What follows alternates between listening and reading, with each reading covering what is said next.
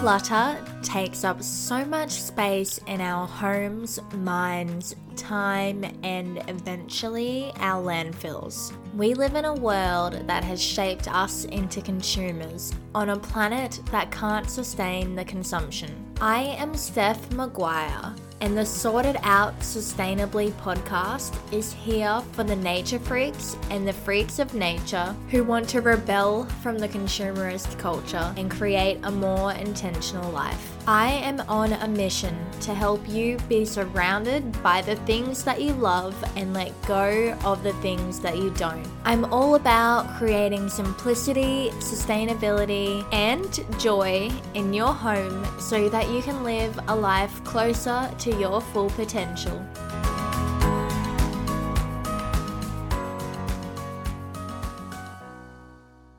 If you have been following me for a little while, you might have noticed that I'm passionate about both minimalism and sustainability. The two subjects are actually completely integrated with each other at their core. And I believe that minimalism is the baseline and foundations to then begin living a more sustainable life. Let me start by sharing 5 environmental benefits of minimalism. Let's knock the obvious benefit out of the way first. Buying less stuff.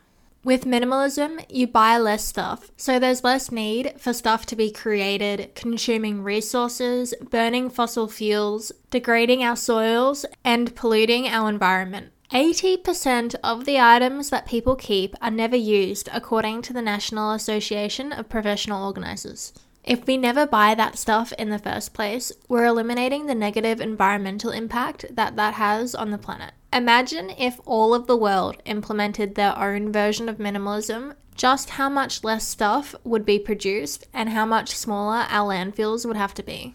Now, my second point is in relation to decluttering.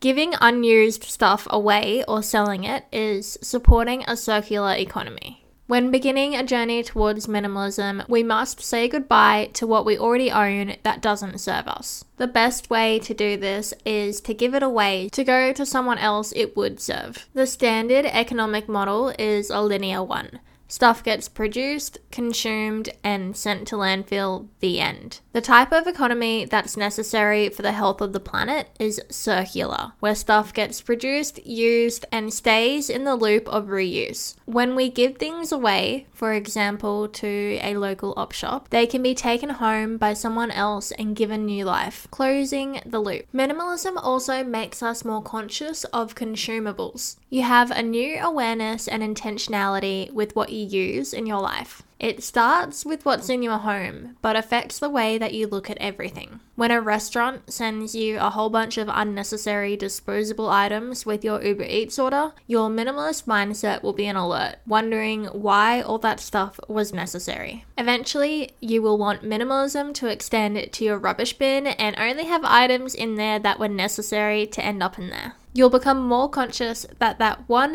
reusable coffee cup is better than 50 disposables. Another environmental benefit is that better quality stuff is better for the planet. When you have less stuff, you can buy better quality stuff. Better quality stuff lasts longer, so you don't need it to be replaced for a longer period of time. For example, a good quality blender that lasts 10 years is better for the environment than crappy ones that need to be replaced 5 times in that 10 years. So we save 4 blenders from being made and ending up in landfill. Besides lasting longer, there are other environmental benefits that come with better quality. The materials used usually come from a better source, and it's usually made in more ethical conditions because it's not trying to be made as cheaply as possible. And when we lift workers out of poverty, that enables them to live more eco-friendly too. And the last of countless environmental benefits of minimalism that I'm going to share here is less clutter frees up more time to learn and give. I'm so passionate about the effect that less clutter has on your mind, time, and happiness. When we have less stuff, we have less stuff to maintain,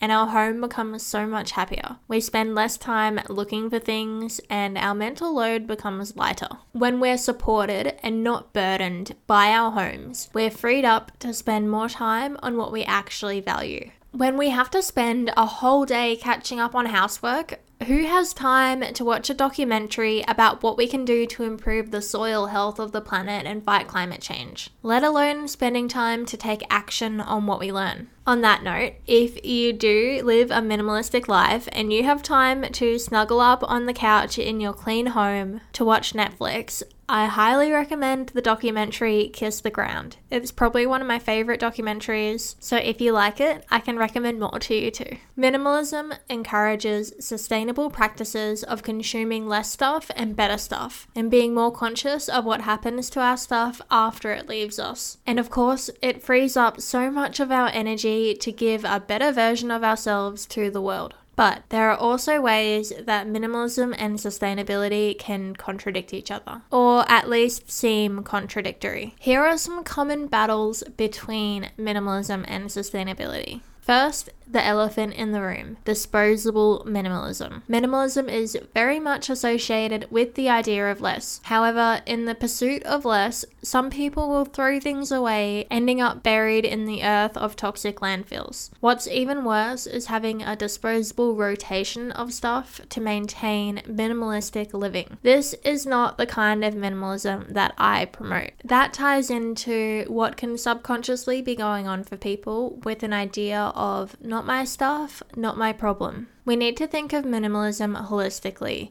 not just what we personally own. A flawed version of minimalism is not owning a few reusable coffee cups because it involves owning more possessions if you actually get a takeaway coffee every day. That actually makes you responsible for hundreds of coffee cups each year rather than just a few that could last years. Another example is minimalists who fixate on the simple, sustainable apartment in the city and don't investigate the impact of what happens to create their life and what happens to their waste. Food is a major overlooked factor, and the food system is one of the main causes of environmental damage, and it actually also has the biggest potential for environmental repair when done right. There's also definitely such thing as overconsumption of eco products. This one I see a lot of.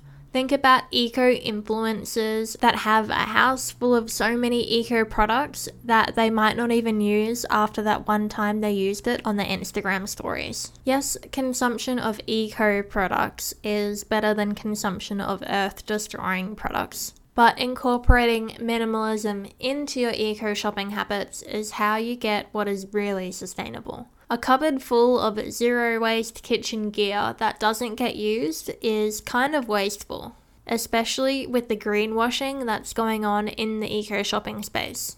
Another point that seems to be a contradiction between minimalism and sustainability is that sustainability teaches keeping things for just in case. In discussions about eco-friendly living, the concept of keeping items that could have a use is often promoted. This can conflict with minimalism when you keep items that you have no intention of actually using, but are keeping for just in case. I find that when I've done this, most of the items that I keep, I forget about and they become clutter. Sometimes, to avoid sending piles of stuff to the dump, we dump piles of stuff into corners of our house. I promote, of course, trying to give items that don't serve you a new home where they will serve someone, but if that isn't possible, would you rather send it to landfill now and be free from it, or have it suck a tiny bit of your energy for another year or more, then go to landfill?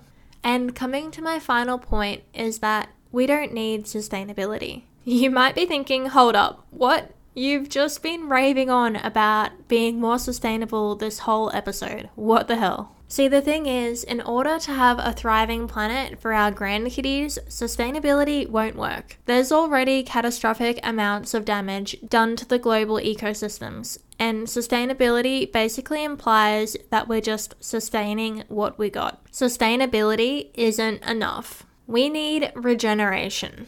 There's definitely a message that's communicated in the sustainability movement that humans are bad for the environment, that we have to minimize our impacts. Well, I believe we have to maximize our impact in the other direction. We can help regenerate the earth. Our activities can be good for the planet and create more biodiversity. This is where I disagree with a restricted traditional version of minimalism and opt for a mindset of abundance. Minimalism strives for less, but true sustainability requires a cultivation of abundance, of the natural world. This is where we move from sustainability towards regeneration. When it comes to the natural world, we need a mindset of more life, more plants, more biodiversity, more microbiome, more production of renewable resources. So I want to end with my tips for the best of both worlds. Think holistically. Think about the overall impact of your lifestyle. Minimalism, as quoted by Joshua Becker, I love this quote, is the promotion of what we truly value and the elimination of anything that distracts us from it. Incorporating true sustainability into that philosophy will create a lifestyle aligned with both concepts, assuming you value a thriving future for the earth. Take responsibility. When you're parting with something that doesn't serve you, do your best to keep it in the loop rather than trashing it. Giving it away, selling it, or recycling is totally better than holding onto items that don't serve you. Minimize your negative impact and strive for an abundant natural world. One of the best parts about minimalism is that the simplicity lets us focus on what we actually value. Live with just the things that add to your life and then actively do what you can to help the earth become more abundant.